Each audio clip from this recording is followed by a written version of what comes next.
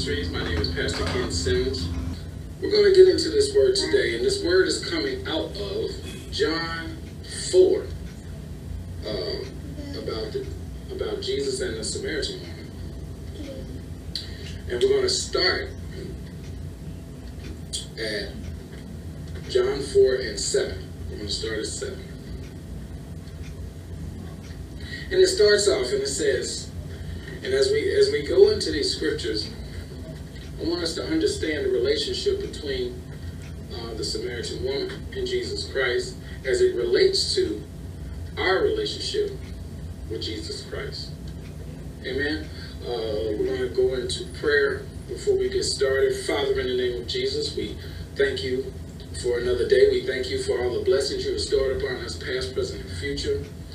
Father, I just want you to open up our hearts, our minds, our souls, giving us wisdom, knowledge, and understanding of your word so we can go and teach others what we will learn here today. In Jesus' name we pray. Amen. Amen. So the scripture is coming out of John 4 and 7. It starts out, a woman from Samaria came to draw water. A woman from Samaria came to draw water. Jesus said to her, "Give me a drink."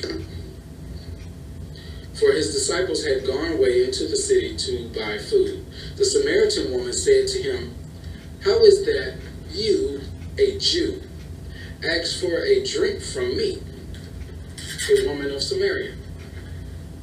For Jews have no dealings with Samaritans." Jesus answered her, "If you knew the gift of God and who it is that is saying to you, 'Give me a drink,' you would have asked him, and he would have given you living water." The woman said to him, "Sir, you have nothing to draw water with, and the well is deep. Where do you get that living water? Are you greater than our father Jacob? He gave us the well and drank from it himself, as did his sons and his livestock." Jesus said to her, "Everyone who drinks of this water will be thirsty again. But whoever drinks of the water that I will give will never be thirsty again. The water that I will give him will become in him a spring of water, welling up to eternal life." The woman said to him, "Sir, give me this water so that I will not be thirsty or have to come here to draw water." And we're going to stop right there. We're going to stop right there. And we're going to really dissect these scriptures and really get a good understanding of what just transpired between this woman and Jesus. So as we go into these scriptures, it says, a woman from Samaria came to draw water. She came to draw water, which means she went to the well looking for something. And a lot of times in our lives, when we come to church, we go to church to look for something. A lot of times, especially when we first come to Christ, we don't know what we're looking for. We don't know. We have an idea, but we truly don't know. So it says, Jesus says to her, "Give me a drink." Now Jesus at this time was already there. So as she came to draw water, Jesus already said, "Give me a drink." So he was already there. A lot of times we are looking for something when we go to church or in our lives, and we don't know that what we're looking for is Jesus, and Jesus is already there.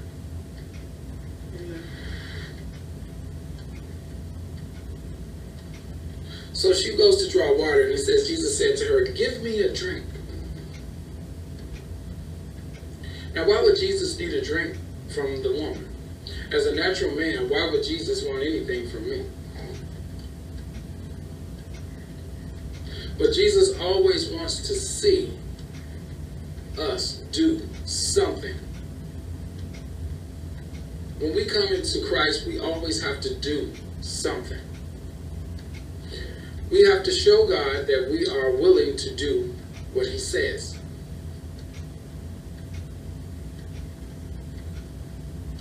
A lot of people have their own agendas when they come to church. But we can't be focused on the agendas that we have, because this is God's house. These are God's rules. And we abide by what God says. Scripture tells us, if you abide in me, then I abide in you. So we have to abide by the rules of God's house and the thing that God have for us. Amen? Amen. It says, for his disciples had gone away into the city to buy food. Why is that important? Because sometimes when we are in a church setting, we're amongst a lot of church people. But to truly hear from God, it has to be one-on-one. No church setting, just you and God. That's where you truly get your revelation knowledge from. The Holy Spirit talking to you. It's only one-on-one. So this is important to understand that Jesus gives the Samaritan woman a one-on-one. And even today in our lives, Jesus gives us that one-on-one. The Samaritan woman said to him, how is it that you, a Jew, ask for a drink from me, a woman of Samaria? A lot of times we don't realize, why is God talking to us? We don't feel worthy enough for God to talk to us. We don't feel like we're up to where God can give us everlasting life. We're not worthy for none of this stuff. And the truth is, we are not. But God deemed us worthy. God deemed us worthy. So when you feel like you're not worthy and then you make a mistake, you wallow in the mistake. But we can't wallow in the mistake, because God can't use us while we're down. We have to stay up so God can use us. Amen? For Jews have no dealings with the Samaritans. And then, and the scripture tells us, what does the darkness have to do with the light? The light has no dealings with the darkness.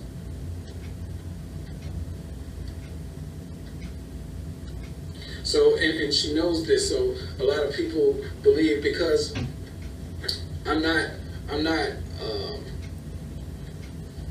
where I'm supposed to be, I can't go to church. I have to wait till I get myself together. I can't do this right now because I'm not in the right. I gotta wait until I get myself. I gotta get myself together first, and then I come on to church. But 10 says, Jesus answered her, if you knew the gift of God and who it is that is saying to you, give me a drink of water, you would have asked him, and he would have given you living water.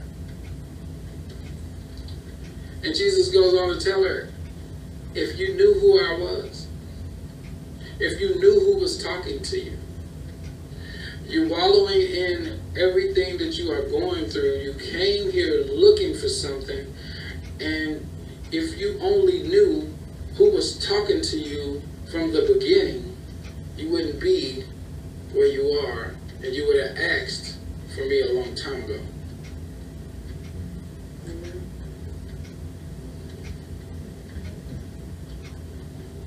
This is the things that we see every day in people. The people that we see on an everyday basis, a lot of them are not in church. A lot of them going about their business. They're nice people, but they don't understand their spirituality. They're trying to get to know themselves spiritually. They're trying to understand what the spiritual realm is all about, and they're trying to understand themselves better. Samaritan woman she's at this point, but Jesus met her at the well. She went to the well looking for something. And at this point in the story, she's found it and don't know it.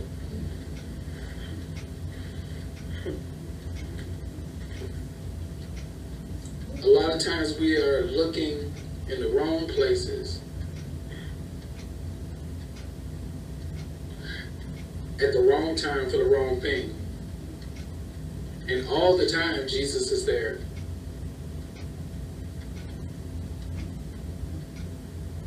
People wonder why, when we go into scriptures and we see how people don't really understand Jesus Christ. They don't understand who he is, what he is, but you have to get to know him. But nobody wants to take time out to get to know him.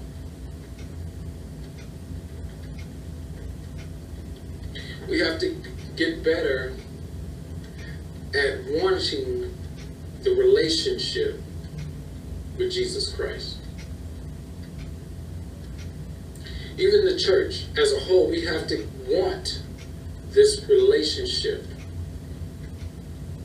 with Jesus Christ. The church as a whole doesn't have the relationship with Jesus Christ the way it's supposed to. I'll give you an example. You have 60 people in the church.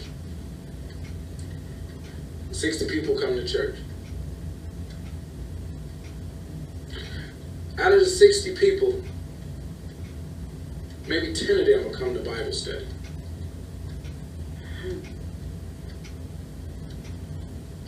Why is that? Because this is a deeper meaning than just listening to the word. This is you getting the word inside of you. So you might have 10 people coming out of 60. But it gets deeper than that, because this is a deeper relationship with Jesus Christ. So, getting that one-on-one, and you got about 10 people in the class, and they're learning word and they're understanding Jesus more. But when it's time for just prayer service, that 10 people dwindle down to about 3. Mm-hmm. And you got about 3 good worshipers out of 60 who comes to praise the Lord and go on behalf of their church and go in for the whole ministry. 3 out of 60.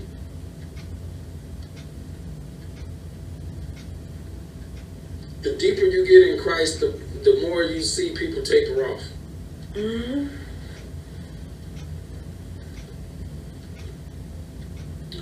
And we have to, and this is why it's going to be a remnant at the end. We have to really, really want this relationship with Jesus Christ. And when you really, really want this relationship, and you really pay attention to the signs and wonders, you'll get it. You'll get it. Amen. And Jesus tells her, if you really understood who you was talking to, you would have asked me for this living water that I have. The woman says to him in 11, "Sir, you have nothing to draw this water with, and the well is deep. Where did you get this living water?"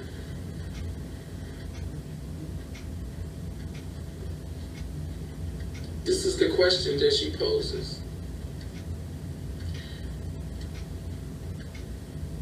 Where do you get this water that you're talking about? This well is deep and you have nothing to pull from. You think of this well as humanity as a whole. And they are suffering in this deep well. And it's so deep, this well, with all of these people drowning. And she says, from a natural standpoint, you can't understand, Jesus, how are you going to get these people out of this deep hole, out of this deep well that they're in, when you have nothing to draw them with? Because she's looking for something physical to draw these people out. But here's the thing, and it goes on to say, "Are you greater than our father Jacob? He gave us this well and drank from it himself, as did his sons and his livestock. Are you greater than Jacob? You're the one who built it.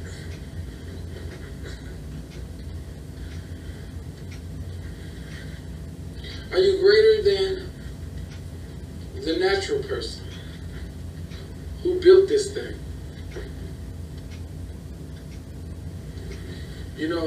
A lot of people believe in evolution, and it's almost like when you say evolution, it's like the creation itself created itself. The creation created itself. And a lot of people believe that the creation created itself. When you talk about evolution and all of these different things, this is just the creation created itself. This is what they believe. We evolved from this to this.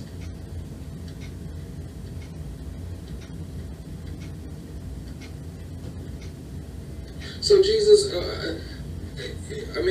Jacob created this thing, and you got this in this well. Him, his children, his livestock, everybody from this whole lineage, we all been in this well and dealing with this thing, and it's been so deep, and you have to have something physical to pull these waters out. And Jesus, you don't have anything physical to pull these things out. So how are you going to get the water out of this deep well when you have nothing to pull it with? But here's the praise part. 13 says, Jesus said to her, "Everyone who drinks of this water will be thirsty again." See, everybody that drinks from this well, they're going to still need stuff. Because it's a physical thing. And all physical things are going to die. This is what Jesus was trying to tell her. Everyone who drinks from this water will be thirsty again. That's why they keep going back to the well. And then the hole is so deep, you end up in the well. People just get comfortable in the bottom of the well.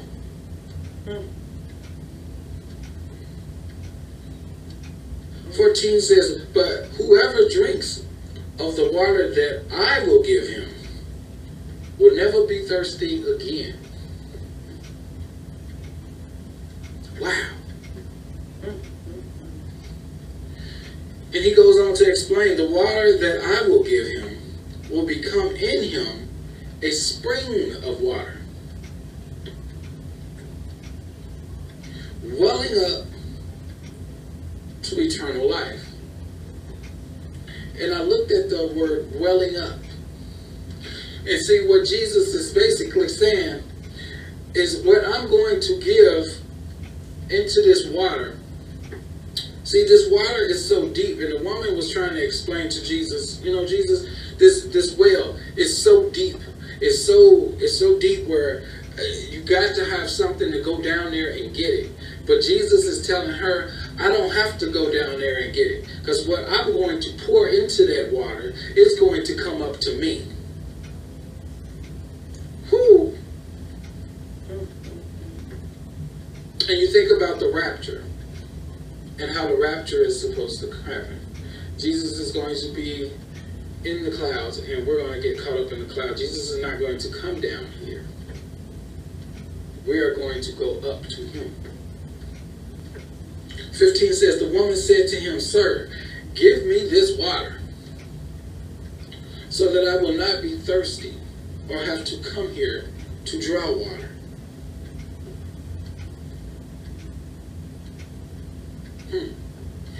So she asked Jesus for this living water. Okay. And Jesus says, all right, well. And then he goes on in 16, he says to her, go call your husband and come here. The woman said to him, I have no husband. And Jesus said to her, you are right in saying, I have no husband, for you have had 5 husbands, and the one you now have is not your husband. What you have said is true. Now, what just happened in that sentence? She said she wanted living water. God asked her to go get her husband. She said she didn't have a husband. So what did she do? She just confessed her sins to the Lord. See, when you come to Christ and you ask for this living water, you have to confess your sins first.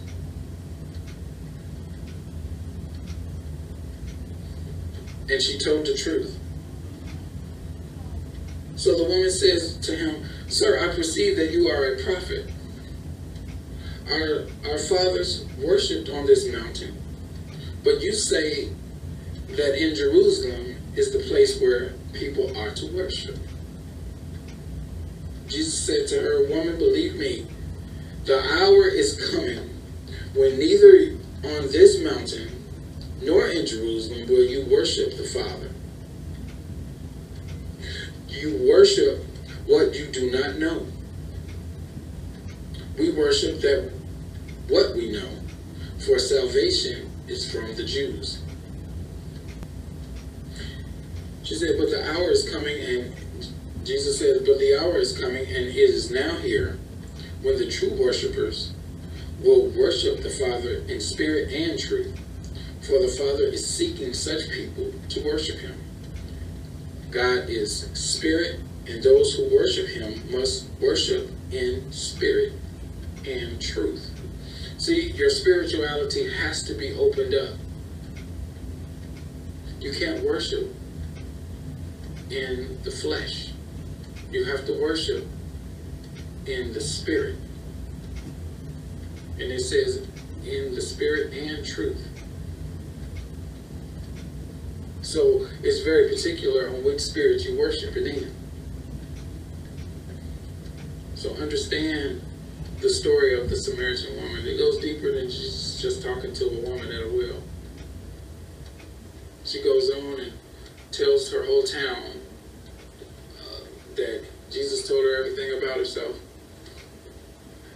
And you read the story and you say, well, Jesus really didn't tell her everything about herself. He just told her about her 5 husbands.